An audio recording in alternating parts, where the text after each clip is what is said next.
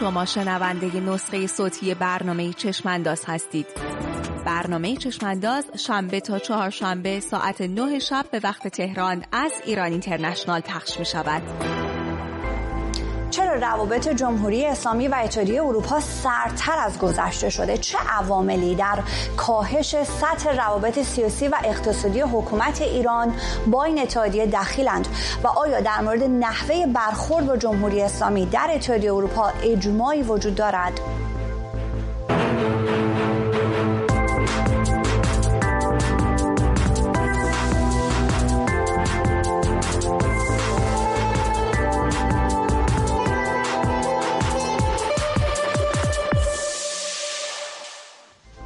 به چشم انداز خوش آمدید. من سمیرا قرایی هستم. در سالهای گذشته روابط جمهوری اسلامی با اتحادیه اروپا فراز و نشیب بسیاری داشته.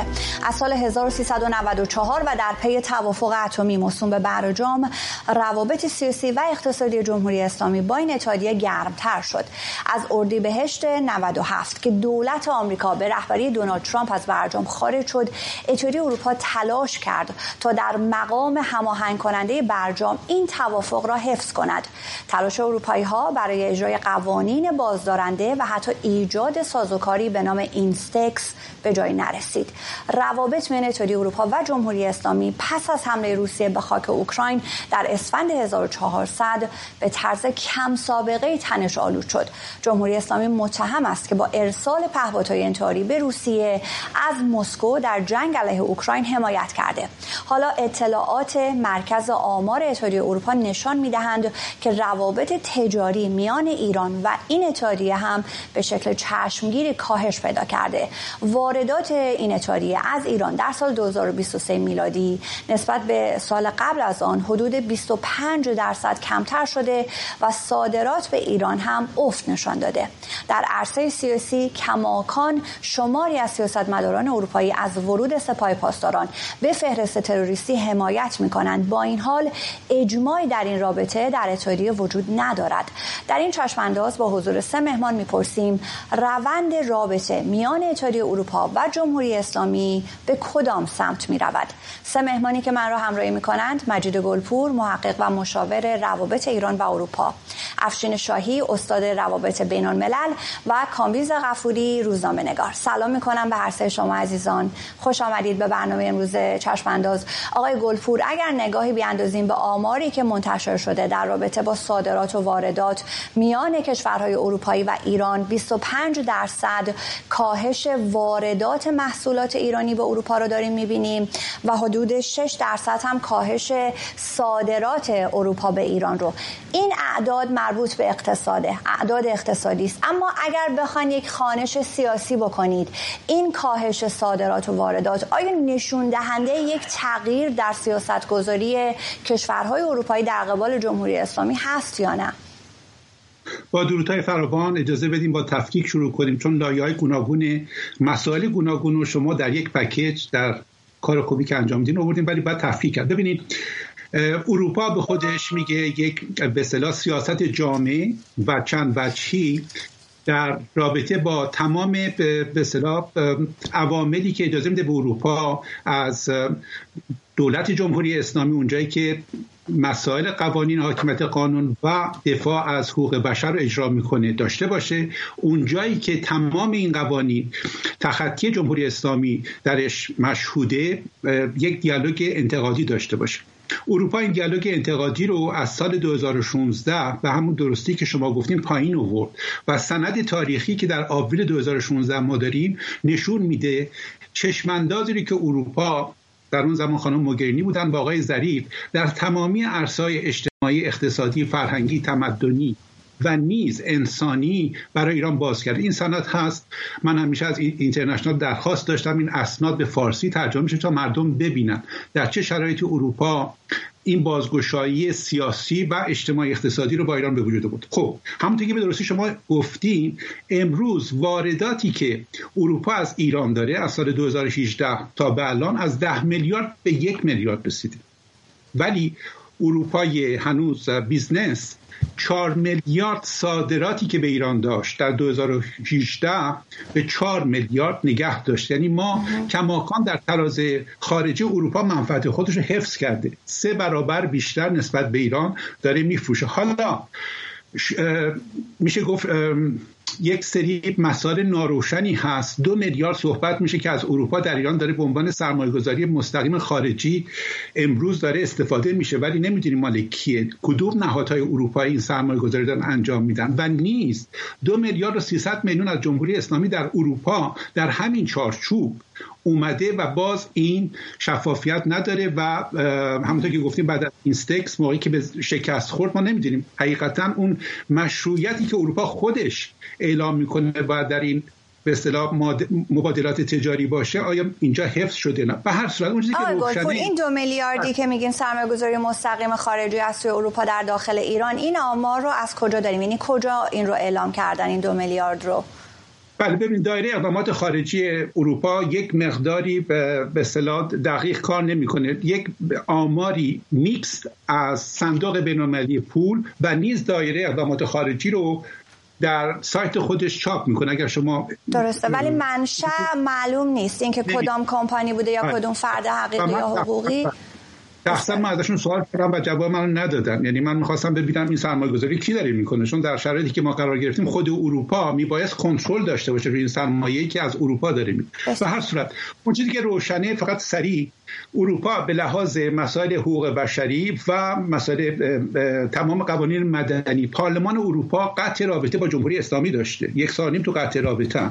اروپا در دایره اقدامات خارجیش به نام کمیسیون که هماهنگی سیاست‌های 27 کشور اروپایی رو جلو میبره رابطه مستقیم نداره با جمهوری اسلامی. یعنی مذاکرات تلفنی مستقیم برای انتقادات رو به جمهوری اسلامی دادن جلو میبره و این رابطه فقط در سطح هر دوره اروپایی، یعنی مثلا بلژیک رابطه‌های روزمره رو به نوعی تنظیم میکنه. به لحاظ ژئوپلیتیک، به لحاظ امنیتی و به لحاظ سیاست نظامی اروپا در مخالفت جدی با لیست بالای تحریمایی که روی نهادها و اشخاص داریم داره به سر میبره. بنابراین اروپای پارلمان با جمهوری اسلامی در مخالفت شدید، اروپای کمیسیون در یک به اصطلاح بازنگری سیاسی و اروپای شورای عالی اروپا امروز به نظرم یکی از بزرگترین تاثیرات بعد از انتخابات ژوئن ما میتونیم ازش انتظار داشته باشیم. ببخشید طولانی شد. خواهش میکنم. حالا این رو شاید باز بکنیم آقای گلپور، چون به حال نقش بورل و مورا هم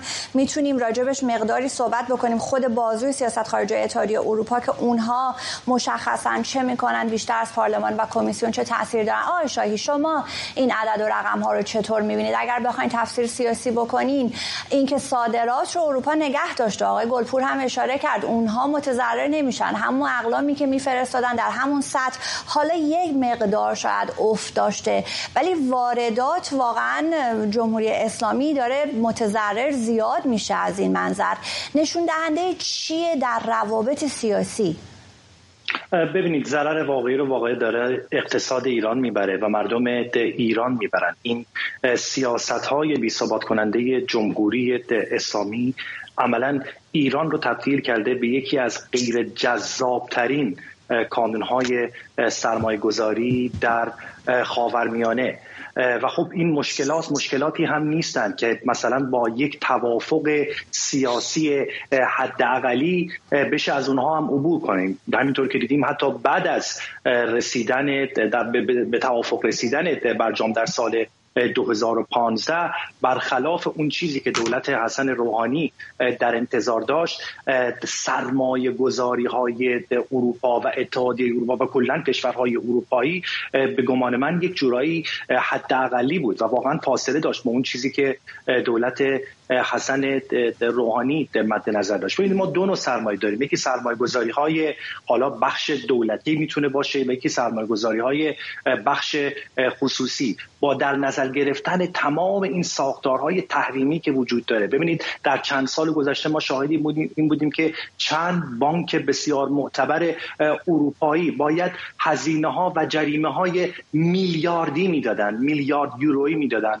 به خاطر تخلفاتی که انجام داده بودن برای دور زدن بعضی از این تحریم ها خود به خود این بستره معادلات تجاری، معادلات اقتصادی رو برای بخش خصوصی با یک کشوری مثل ایران اگر که غیر ممکن نکنه بسیار دشوار میکنه. حالا فارغ از اون چالش های سیاسی که میشه در مورد اون ساعت ها صحبت کرد، خصوصا در 2 سال گذشته که مناسبات جمهوری اسلامی و اتحادیه اروپا به یک حالت به گمان من حتی متشنج و ملتهبی رسیده، اما این ساختارهای تحریم زده که بهش من اشاره کردم یکی از در واقع سطح‌های اصلی است برای معادلات آزاد و مبادلات تجاری بین اروپا و ایران. بسیار عالی. آقای غفوری، از زمانی که آقای ترامپ تصمیم داشت که از برجام بیاد بیرون، اون زمان ما اقداماتی رو از سوی اروپایی ها داشتیم میدیدیم که جلوش رو بگیرن. آقای مکرون به سفر آمد اینجا به واشنگتن با آقای ترامپ صحبت بکنه، این تکست رو طراحی کردند تا به امروز یک راه طولانی به نظر میرسه که آمده باشیم. عوامل دخیل اگر که بخواین اهم و مهم بکنید، به نظر شما آیا بحث زن زندگی آزادی در این تغییر روی تأثیر داشت؟ آیا دادن پهپاد از جمهوری اسلامی به روسیه تأثیر داشت؟ شما چگونه می‌بینید؟ فکر می‌کنید اون اصلیه که به هر حال تأثیر گذاشته و داریم نمودش رو در کاهش صادرات و واردات می‌بینیم و تغییر تراز تجارت، اون چه میتونه باشه؟ بحث روسیه است، بحث حقوق بشر، بحث چیه؟ بحث جمهوری اسلامی. حالا میگم چرا همه اینا پکیج برمیگرده به تهران و حاکمانی که اونجا دارن تصمیم میگیرن. زمانی که آقای ترامپ از برجام رفت بیرون، اروپایی‌ها تقریبا همه کار کردند برای اینکه سیستم بماند. به این تکست اشاره کردید، یک سری قوانین بازدارنده داشتن که از دهه 1990 اون موقع زمانی که دولت وقت آمریکا ایران، لیبی و کوبا رو تحریم کرده بود، کشورهای اروپایی آمدند و برای شرکت‌های اروپایی مشوقه‌هایی گذاشتند که بگویند اگر شما به خاطر تحریم آمریکا کار نکنید با اینها ما حتی جریمتون میکنیم، اگه کار بکنید مشوق بهتون میدیم. میخواستن اونها رو هم بیارن وسط. جلوتر که بریم میبینیم در دولت بایدن زمانی که آمد تقریبا همه چیز مهیا بود برای اینکه جمهوری اسلامی برگرده از امتیازاتی که در اون زمان براش مهیا شده بود استفاده کنه. اما چه کرد؟ آمد شرط گذاشت، گفت باید گارانتی بدهند، سپاه از لیست تروریستی بیارن بیرون، بیت رهبری رو فلان بکنن و همه اون اتفاقاتی که میدونیم. در کنارش برای اروپا چند مسئله بسیار مهم بود. تعامل با ایران فقط اقتصاد نبود، امنیت هم بود و هست. در زمینه اقتصادی حالا بگوییم، زمانی که حمله روسیه به اوکراین انجام شد، حاکمان جمهوری اسلامی آمدن اروپا رو به زمستان سخت تهدید کردند به جای اینکه سعی بکنند از این فرصت استفاده بکنند و تعامل بکنند. در عرصه امنیتی پهپاد دادند که روسیه بر خاک یک کشور اروپایی فرود بیاره و این بسیار بسیار برای اروپایی ها سنگین بود. در کنارش هم البته انقلاب زن زندگی آزادی وجهه‌ای رو نشون داد به سیاستمداران اروپایی که بگویند که ببینید بحث حقوق بشر هم هست، این که حکومت داره مردمش رو 500 نفر رو فقط به خاطر اینکه اعتراض کردن به کشته شدن یک دختر جوان توی خیابون میکشه. بنابراین یک پکیجه، نمیتونیم بگیم کدوم عامل خیلی قطعیت داشته. هم حقوق بشر هست، هم امنیت هست، هم اقتصاد هست، اما سرش برمیگرده به اینکه جمهوری اسلامی رفتاری رو پیشه کرده که کشورهای دموکراتیک در اروپا، من خلاصه میکنم، خیلی وقتا مردم ایران به خاطر انقدر مماشات دیدن از اروپایی‌ها که میگن آقا اینا اصلا عاشق آخوندن، در ذات چون این چیزی نیست. انقدر سعی کردن تعامل بکنن که اونها هم دیگه فهمیدن با حکومتی که رئیسش کسی مثل خامنه‌ای است، با جمهوری اسلامی و کلیتش دیگر نمیشه گفتگو کرد. برای همینه که تغییر سیاست‌ها رو می‌بینیم. بسیار عالی. آقای گلپور، این بحث تروریستی اعلام کردن سپاه پاسداران بحثیه که باز در نشست امنیتی مونیخ راجع بهش صحبت شد. فشار روی اتحادیه اروپا وجود داره که این کار رو انجام بدن. اجماع وجود نداره در همون بدنه‌های مختلف، هم در کمیسیون، در پارلمان، در حالا خود آقای بورل یا اینکه یک کشور بیاد پرونده رو باز بکنه بعد اتحادیه بیاد بررسی کنه. جزئیات بسیار زیاد، اخبار بسیار زیاده در 2 سال گذشته. خانم برباک وزیر خارجه آلمان میگه که باید جمهوری اسلامی در خاک اتحادیه اروپا در یک کشور اروپایی دست به اقدام تروریستی زده باشه که حالا ما بتونیم این کار انجام بدیم و بعد بحث رو میبره به سمت حقوق بشر. شما فکر میکنید که آنچه که خانم برباک داره به عنوان دلیل ارائه میده که به این دلیل ما سپاه رو تروریستی اعلام نمی‌کنیم قابل قبول آیا؟ این بحث اجازه بدین من اول درصد بدم چون انقدر این مباحث تو ایران. ببینید پارلمان اروپا یعنی 700 نماینده اروپا در مصوبات روشن با مجلس آقای قالیباف کار نمیکنه و محکوم میکنه این مجلس رو و دولت جمهوری اسلامی رو در تمام صحنه‌های مدنی و قانون بین‌الملل. این روشن اروپای مدنی جمهوری اسلامی رو نمیخواد و برای این تصویب نامه ما داریم.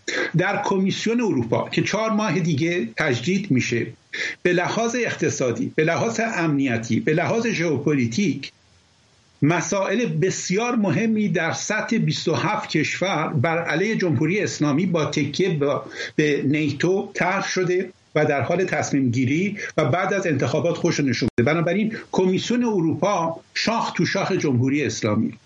در سطح شورای اروپا اونجایی که مسئله بیزنس تمام شرکت‌های اروپایی و بودجه سالیانه اروپا است، اونجا مسائلی است که باید هماهنگ بشه با کمیسیون. بنابراین اروپا قلب و مغزش مخالف جمهوری اسلامیه. بدنی که به اصطلاح حرکات اگزیکیوتیو بیزنسش آزاده، چون در چارچوب اروپا نمیتونن جلوی این همکاری‌ها رو بگیرن. تا اونجایی که مشروعیت داره این بیزنس اروپا نمیتونه جلوش بگیره. حالا برگردم به صحبت شما در مورد پاسداران. این صحبت ارائه شده از طرف جامعه مدنی ایران ولی دقیق نیست. سپاه پاسداران در سطح خاورمیانه به نام نیروی قدس به لحاظ حقوقی طرح میشه. سپاه پاسداران موجود نیست. این نیروی قدس که میبایست به زیر میکروسکوپ حقوقی بیاد و کمیسیون اروپا این به اصطلاح درخواست رو معنیدار پیدا بکنه. بنابراین تا بکنه هیچ نامی به نام نیروی قدس که این نیرو تروریستیه و توازن قوا رو توی خاورمیانه به هم میزنه و به همین دلیل میبایست مشخصاً 1 2 3 4 برای سرمایه گذاری که برای تروریسم میکنه باید بهش تحریم بیاد، برای کشتاری که میکنه احیانا در این جبهه یا اون جبهه و تحریم بیاد، و نیست برای شبکه‌هایی که در اروپا درست کرده باید بهش تحریم بیاد. این بحث تا زمانی که تفکیک نشه، تفهیم حقوقی نشه و جرم دقیق شبکه سازماندهی شده توسط قدس سپاه پاسداران در خاورمیانه و اروپا تفهیم نشه، این بحث به نظر من این کلافه سردرگمه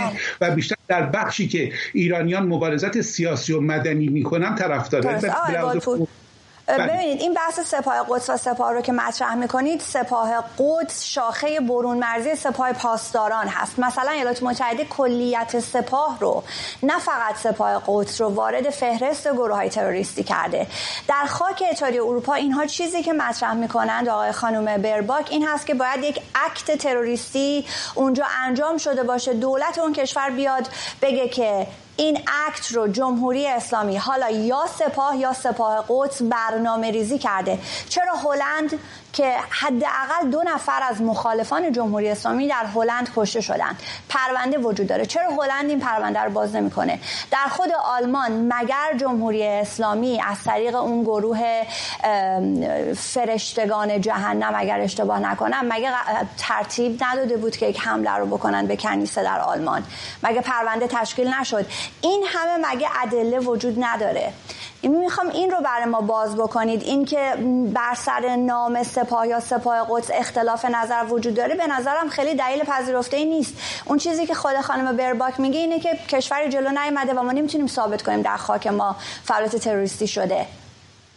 ببینید من نمیخوام این بحث بسیار بسیار مهم ولی مختصر اگر بخوام بگم، اولا خانم برباک توی یک فرکسیونی هستن با گروه Five Eyes که نیروهای اطلاعاتی بین‌المللی هستند، بر اساس یک سری زدوبندهای سیاسی بسیار ناشیانه این استدلالی که حقوقی نیست فقط سیاسی رو دارن میدن، در صورتی که خود کمیسیونی که تحریم ها رو تو اروپا تنظیم میکنه، تعریف میکنه و اجرا میکنه، میگه اروپا این توانایی رو داره در صورتی که کیسایی باشه که در کشورهای دوست، یعنی از کانادا تا انگلیس، این نیروها به عنوان فعالیت‌های تروریستیشون محکوم شده باشن، اروپا میتونه این دلایل رو وارد زمینه بررسی و نیز محکومیت قرار بده. بنابراین این چیزی خانم بربروک هم پایه حقوقی نداره، چون کمیسیون تحریم‌های اروپا گرفتن تجربه از کشورهای دوست رو قابل اجرا و قابل دفاع میدونه. بنابراین خانم بربروک گفتم یک دلیل بیشتر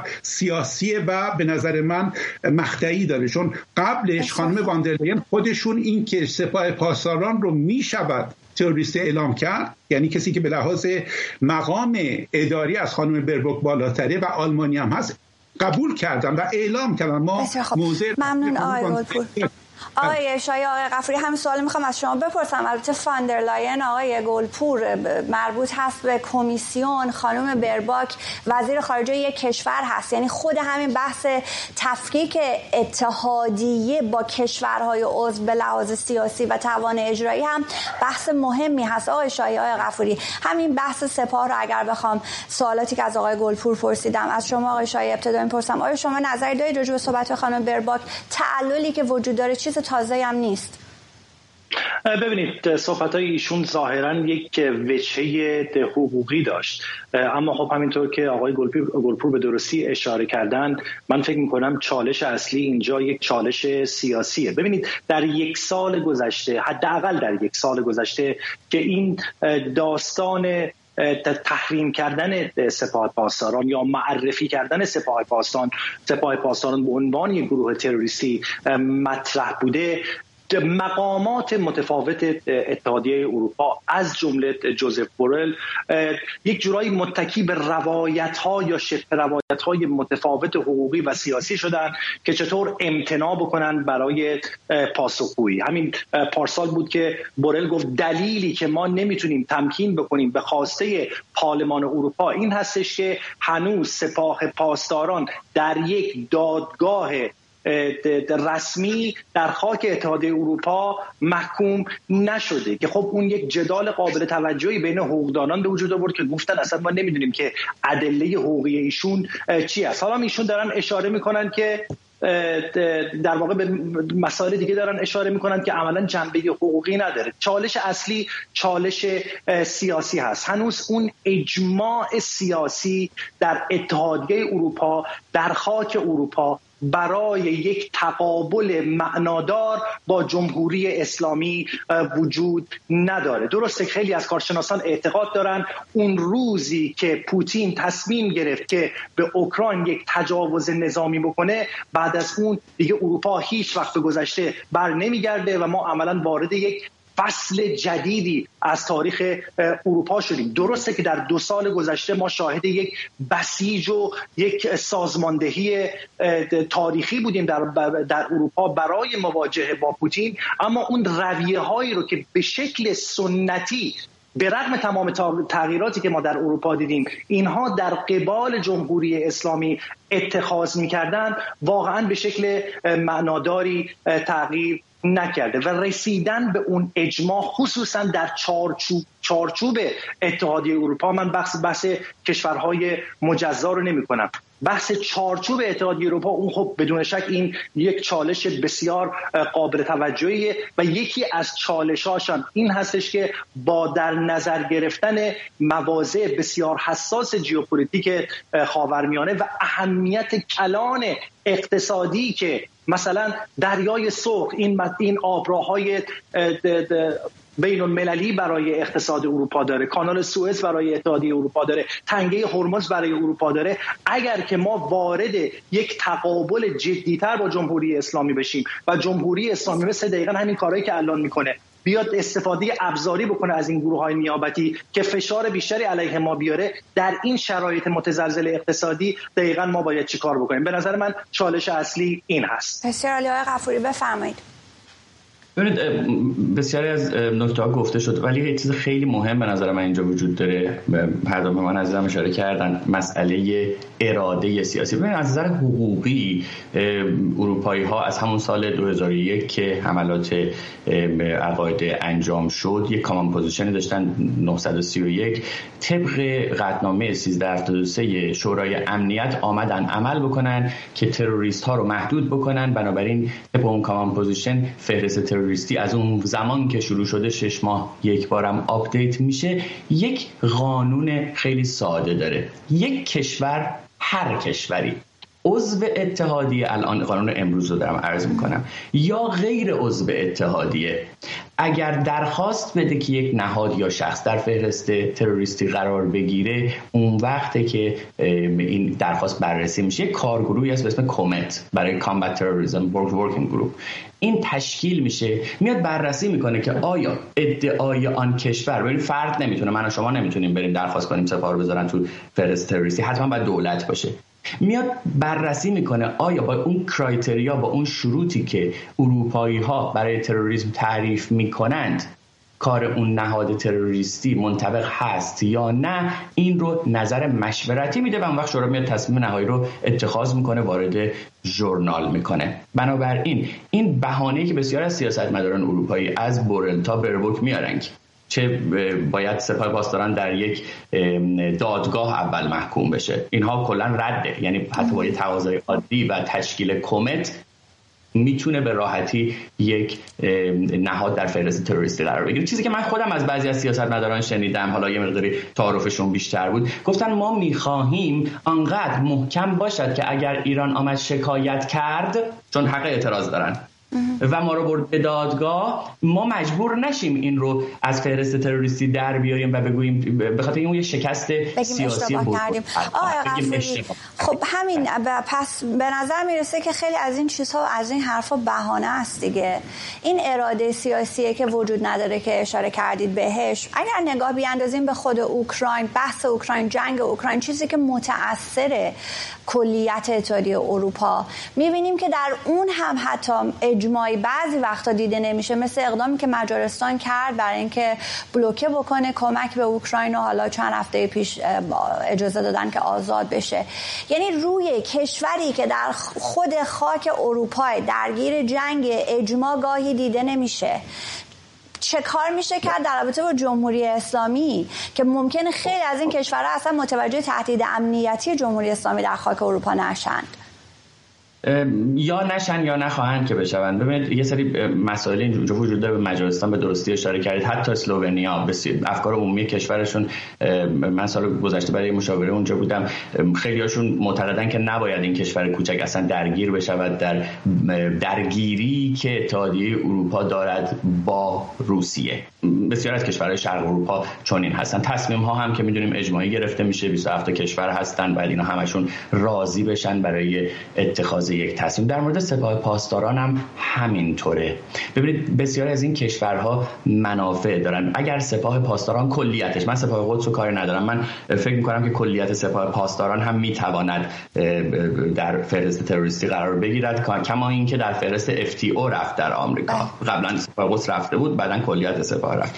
اگر این برود، اون وقته که شما به هر کسی به عنوان در اروپا به عنوان شهروند اروپایی میتونه دست بگذاره بر سرمایه هایی که در جای جای این قاره سبز هست و متعلق به سپاهیان اعضای درجه 1 خانوادهشون هست، و قانونی مثل مافیا اکت رو که ایتالیایی‌ها اجرا کردن سرش دست بذاره بگه این پول مال کیه، مال چیه، و این ممکنه که یک بحران سیاسی درست بکنه برای اروپایی ها. این موارد رو هم باید در نظر بگیریم. در همون اسلوونی که صحبتشو کردم، یکی از بزرگترین پولشویی های اتحادیه اروپا، اصلا کیسش معروفه به اسم کیس فرخ، یک شهروند بریتانیایی ایرانی از بانک های اونجا استفاده کرده بوده برای یک رقم هنگفتی از کارهای خلاف قانون و متهم است به پولشویی. برای همین این موارد رو باید در نظر بگیریم که اگر سپاه برود وارد فهرست تروریستی، برای بسیاری از این سیاستمداران دردسر بزرگ سیاسی هم درست خواهد شد. برای همینه که ازش امتناع میکنن بعد زیاد. بسیار خوب. آقای گلپور، با توجه به شرایطی که الان در منطقه حاکم حاکم هست، بحث حماس و اسرائیل. در رابطه با نقش اتحادیه اروپا، به جز حماس و اسرائیل ما بحث حوثی‌ها را هم داریم دیگه، که اصلا از روز دوشنبه اتحادیه اروپا هم قرار شد که اون گروه ضربتی مأموریتی خودش در دریای سرخ رو راه اندازی بکنه، منهای آن چیزی که آمریکا و بریتانیا در اون منطقه دارند. فکر نمی‌کنید که در شرایط فعلی با توجه به استفاده از پهپادهای جمهوری اسلامی در خاک اوکراین توسط روسیه و آنچه که در منطقه داره اتفاق میفته، اتحادیه اروپا باید یک تغییر پارادایم در رابطه با جمهوری اسلامی ایجاد بکنه، از این که فقط متمرکز بر ایران و فقط متمرکز بر عدم اشاعه است، بیاد سیاست خلیج فارسی رو تعریف بکنه و ایران رو در رابطه با کشورهای همسایه عرب خودش ببینه و یک سیاست این مدلی رو ایجاد بکنه. آیا زمزمه‌های چنین چیزی رو شما اونجا میشنوید؟ آیا تغییر پارادایم در شرایط فعلی لازم نیست برای اتحادیه اروپا؟ با اون شکلی که اپوزیسیون ایران میخواد، نه. اروپا از منافع و روش خودش برای تغییر پارادایم استفاده میکنه. من سعی میکنم با هیجان کمتر ولی این وقایع تاریخی رو حداقل که ثبت شده بگم. ببینین خانم قرائت عزیز، در پارلمان اروپا آقای مکالیستر رئیس کمیسیون افه با خانم متسولا با پشتیبانی خانم واندرلین که مقام اداری و اتوریتش از خانم بربوک خیلی بالاتر، رئیس کمیسیون ایشون، اینها رسما سپاه رو تروریستی اعلام میکنن، در پارلمان سندش هست و تمام نمایندگان رو امضا میکنن و این ابتکار خانم واندرلین بوده که از آقای مکالیستر میخواد این رسمی و ثبت بشه. بنابراین مشکلی که در کمیسیون اروپا هست بیشتر در بخش دایره اقدامات خارجی آقای مورد که همینطور که دوست عزیزمون گفتن کمیسیون کامبیز درخواست تروریستی اعلام کردن سپاه پاسداران رو نبستن. توجه میکنی؟ این درخواست بازه تو کامبیز. آقای مورد برای اینکه هماهنگی به وجود بیاره با بخشی از فرکسیونی که با جریانات رابمنینا به اصطلاح ارتباط پیدا میکنه، این مسئله رو به نوعی سوسپاندو، به نوعی به اصطلاح باز و بسته نگه داشت، معلق نگه داشت. بنابراین این فقط برای من یک جریان به نوعی یک کلیک امنیتی اروپایی و آمریکایی که با انتخاباتی که در راهه هم در اروپا هم در آمریکا این مطمئناً از بین میره و از این گنگی و ناروشنی که محافل گوناگون مطبوعاتی یا مدنی یا سیاسی دارن، به نظر این پرونده جریان طبیعی خودشو به دست میاره. برگردم به سوال خوب شما. اروپا در گردشی که امروز شروع کرده و این به اصطلاح میشن محافظت یا اسپیدون رو انداخته، اینجا هم داره شیوه فعالیت خودشو با آمریکا تمایزش نشون میده. اروپا میخواد تجارت دریایی رو مدافع باشه، حمله نمیخواد بکنه تو خشکی به یمنی‌ها و میخواد این به اصطلاح مسئله مرکزی که اروپا به خودمختاری خودش داره میرسه رو نشون بده. در این رابطه اون به اصطلاح نافچه حسن آلمانی بسیار مثال خوبیه. آلمان برای اولین بار داره نشون میده به عنوان یک ارتش میخواد وارد کارزار بشه. 100 میلیاردی که گذاشته شده آلمان رو میتونه تا 3 سال دیگه به نیروی اول نظامی اروپا برسونه و به این لحاظ من فکر میکنم در ژئوپلیتیک خاورمیانه تفاوت روش‌ها ماهیتی رو که خاورمیانه و توازن قوای خاورمیانه میتونه به خودش بده تو ماها هفته‌های دیگه، توازن بین فلسطینی‌ها و اسرائیلی‌ها، تمام مسائل به اصطلاح حفاظت و مراعات حقوق بین‌الملل، حقوق بشری بین‌الملل، این مسائلی که به نظرم اروپا به خوبی داره جلو میبره و باز با انتخابی که خواهیم داشت از ماه ژوئن به بعد فکر می‌کنم این مسئله جدی‌تر میتونه در تحکیم این آپشن دو دولت کمک بکنه. بسیار عالی. آقای گلپور، فقط انتخابات پیش رو انتخابات شورا هست یا کمیسیون؟ این رو از نمیدونم. بله پارلمانه، ولی چون پارلمان ما جریانات راست افراطی بسیار دارن با تحریک روسیه، تغییرات بدجوری دارن به وجود میارن، اتحادهای بسیار جالبی رو من فکر میکنم. خب پس پارلمان ترکیبش به تغییر خواهد کرد در آینده. بله که تاثیرگذار میشه تو کمیسیونرها، یعنی آقای بورل باید بره. بله خب همین میخوام از آقای شاهی همین رو بپرسم، میخواستم مطمئن شم. آقای شاهی فکر میکنید که این تغییر پارادایم مخصوصا با توجه به انتخاباتی که پیش روی آقای گلپور داره راجبش صحبت میکنه رخ خواهد داد یا نه؟ در سال 2019 وقتی تغییر کرد اون ترکیب کمیسیون، آمدن خانم فاندرلاین، بسیار معتقدن که یه تغییر پارادایمی صورت گرفت در رابطه با خاورمیانه. فکر میکنید یه همچین چیزی رو دوباره شاهدش باشیم؟ اگر که بخوایم این تراز تجارت رو هم در نظر بگیریم، آیا داره اروپا به اون سمتی میره که کمتر و کمتر و کمتر بخواد با جمهوری اسلامی مراوده سیاسی و تجاری داشته باشه؟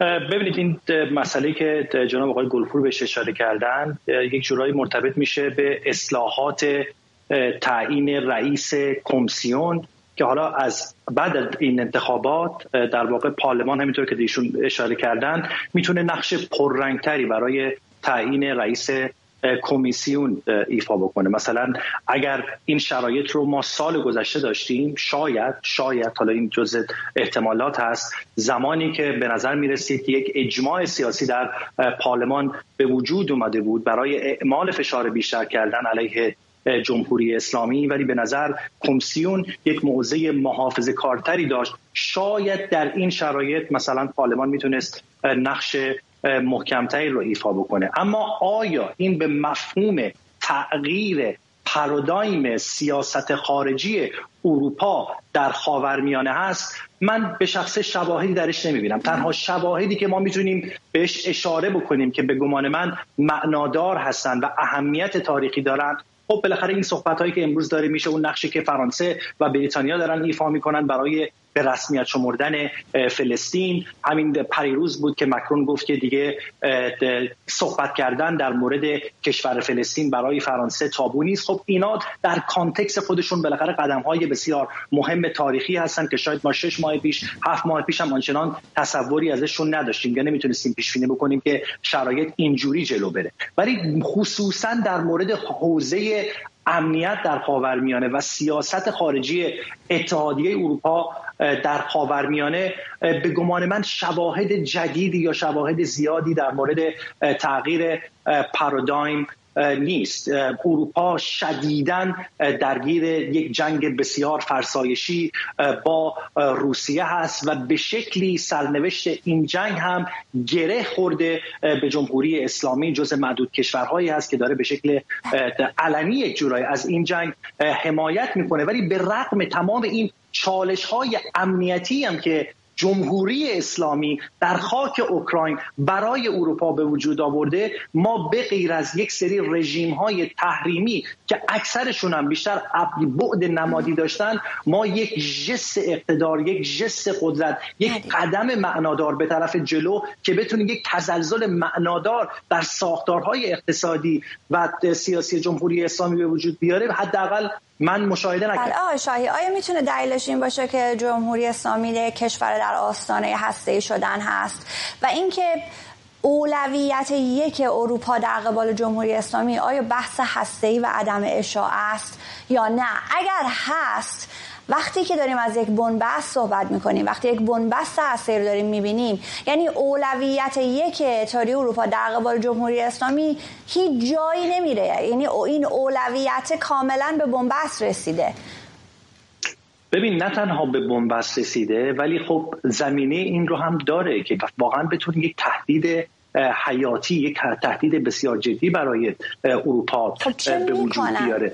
ببینید، شاید ایالات متحده در اقصا نقاط خاورمیانه منافع اقتصادی و امنیتی و نظامی داشته باشه، ولی این اروپا هست که با خاورمیانه همجوار هست. این اروپا هست که از لحاظ جغرافیایی عملاً چسبیده به خاورمیانه و این تحرکات بسیار خطرناک هسته‌ای که جمهوری اسلامی نشون داده در سالیان گذشته و به هیچ وجه هم حاضر به پاسخگویی نیست، به هیچ وجه هم دست به هیچ گونه اقدام در واقع شفاف کننده ای نمیزنه، خب طبیعتا خطرات بسیار جدی رو برای اروپا به وجود میاره. به رغم این تهدیدها هم ما میبینیم که در واقع ما هنوز یک فقر تصوری رو در اتحادیه اروپا داریم میبینیم. فقر تصور از این مبنا که رسیدن به یک اجماع معنادار، رسیدن به یک سیاستی که اکثریت کشورها روی اون توافق نظر داشته باشند و نظری که بتونه به شکل واقعی کلمه جمهوری اسلامی رو در یک شرایط دفاعی تر قرار بده. ما هنوز به این نرسیدیم. بسیار خب. به نظرم خیلی کار سختی میاد آقای شاهی ایجاد این اجماع در کشورهای مختلف اتحادیه اروپا. آقای غفوری، اولویت یک اتحادیه اروپا رو گفتم با آقای شاهی، اگر عدم اشاره بدونیم اولویت یکشون مانده در گل، به بنبست رسیده، راهی فعلا به پیش و به پس نداره. آیا میخوان یک راه دیگری پیدا بکنند که همچنان بحث عدم اشاره رو ادامه بدن با جمهوری اسلامی، یا وقت یک تغییر پارادایم در مجموع زیر و زبر کردن استراتژیشون در قبال جمهوری اسلامی رسیده؟ من به فقر تصور که آقای شاهی گفت این ازش وام بگیرم، به خاطر اینکه کاملا درست از یه جهاتی. الان آن تصوری که اروپایی ها دارند، بسیاری از کشورهای اروپایی حتی کشورهای کوچکتر دارن از جمهوری اسلامی و برنامه هسته‌ایش و برنامه موشکیش با 6-7 سال پیش فرق میکنه. یه مثال عینی که برای خود من بود، سال 2017 من در همین کشوری که زندگی میکنم در فنلاند با وزیر خارجه‌اش صحبت میکردم. نگرانیش بیشتر این بود که آقای ترامپ از برجام خارج نشه، چون اگر اونجا در خاورمیانه بی‌ثباتی درست شه، موجی از پناهجویان ممکنه بیان اینجا. در کنارش من ازش پرسیدم که اون زمان تیمو سوینی هم بود اسمش، ازش پرسیدم که آیا نگرانی بابت موشک‌ها، برنامه موشکی یه جمهوری اسلامی ندارن؟ گفت خیر، نه، اونا برای دفاع از خودشون دور بر خودشونه. ببینید الان با سیاستمدار فنلاندی، با همون سیاستمدار که صحبت می‌کنی، وقتی که پهپاده اومده در همسایگیش خورده زمین و نگرانه که موشک بعدی به خاک خودش برسه، خیلی تفاوت کرده. حالا بریم تو بخش هسته‌ای قضیه. زمانی که اینها خطر رو لمس کردن بغل گوششون، خطر هسته‌ای براشون جدی‌تر شده و من با خیلی هاشون که صحبت می‌کردم فکر می‌کردن که باید یک سیاست بسیار جدی‌تری حتی در حد فعال کردن اسنپبک انجام بدن، ولی در شرایط کنونی با درگیری اسرائیل در منطقه و درگیری‌های نیابتی‌های جمهوری اسلامی در منطقه که اروپا نمیتونه هزینه‌شو بده اگر وارد یک جنگ سیاسی جدی مانند مثلا اسنپبک بشه، اون مکانیزم ماشه رو فعال بکنه، نمیتونن الان هزینه‌اش رو بدن و هزینه‌اش میتونه از دستشون در بره و به همین خاطر خطرناک بودن هم بسیاری از کشورها در اتحادیه باهاش مخالفت میکنن. بنابراین قصد وجود داره برای جدی گرفتن این خطر، منتها خیلی دیر کردن، خیلی دیر کردن. الان زمان فکر میکنید که با آمدن دونالد ترامپ به کاخ سفید در سال 2024 آغاز 2025 سرانجام اروپایی ها و ایالات متحده برای فعال کردن اسنپبک مکانیزم ماشه با هم متحد بشن یا نه؟ دفعه پیش که آقای ترامپ میخواست این کارو بکنه اروپایی ها تنهاش گذاشتند. این سری فکر میکنید محتمل باشه؟ کاراکتر آقای دونالد ترامپ یه جوریه که در اروپا بسیاری از سیاستمداران کلاسیکی که ما اینجا میشناسیم حاضر نیستن که با ایشون همراهی بکنن. دفعه قبل ما همچین چیزی رو دیدیم. فکر نمی‌کنم صرفاً آمدن دونالد ترامپ باعث بشه که اروپا اگر تصمیم بخواد بگیره که کاری بکنه یا نکنه اون رو عوض بکنه. حتی ممکنه برعکسش هم عمل. بسیار خب. آقای گلپور اگر صحبت پایانی دارید در 30 ثانیه نکته‌ای. ببینید تغییر پارادایم اروپا، ما ایرانی‌ها خیلی مطالبه‌گر حداکثری هستیم. هیچ جای دنیا دیده نمیشه شما از یک قاره‌ای بخواید اون خواستی که جامعه مدنی یا مردم دارن بیاد اجرا بکنه. تغییر پارادایم اروپا حداقل 30% بستگی به اپوزیسیون ایران داره، یعنی بتونن پکیج بدن، محتوای تضمینی بدن برای تغییراتی که میتونن به وجود بیارن. و در رابطه با اولویت اول و آخر اروپا، همه حرفایی که زدیم اینجا به نظر من نیست. اروپا اولویت اولش جدای روسیه از جمهوری اسلامیه و اولویت آقای بورد در این 4 ماه آزادی گروگان هاست. اگر نتونه این 30 نفر رو حداقل اون فردی که با دایره اقدامات کار میکنه آزاد کنه، سیاست کامل آقای بورد به شکست کامل و همه جانبه. متشکرم. آقای شاهی اگر 20 ثانیه بفرمایید. من صحبت مضافی ندارم. آقای غفوری شما اگر که صحبت پایانی دارید. من فکر میکنم یه قسمت بزرگی از اینکه اتحادیه اروپا چگونه با ایران برخورد میکنه برمیگرده به مردم ایران. ما دیدیم در جریان انقلاب زن زندگی آزادی حمایت‌هایی صورت گرفت که 6 ماه پیش اصلا تصورش رو هم نمی‌کردیم. بنابراین یه بخش بسیار مهمش برمیگرده به جامعه مدنی داخل ایران. چون ما در خارج ایران، اپوزیسیون خارج 6 ماه قبل از انقلاب زن زندگی آزادی همون رو میگفتیم که 6 ماه بعدش میگفتیم، ولی زمانی که مردم تو خیابون بودن حرفمون خریدار بشه. بسیار خب، خیلی ممنونم آقای گلپور. اون اولویت رو که صحبتش رو می‌کردیم، منظور مشخصاً در رابطه با جمهوری اسلامی بود، نه منطقه یا مثلا کمک‌های نظامی به روسیه. حتما باز هم این بحث‌ها جای باز شدن بیشتر داره. متشکرم از هر سه نفر شما، مجید گلپور، افشین شاهی و کامبیز غفوری که در این بحث شرکت کردید. و ممنونم از شما بینندگان تلویزیون ایران اینترنشنال که پای بحث ما نشستید تا سه‌شنبه شب.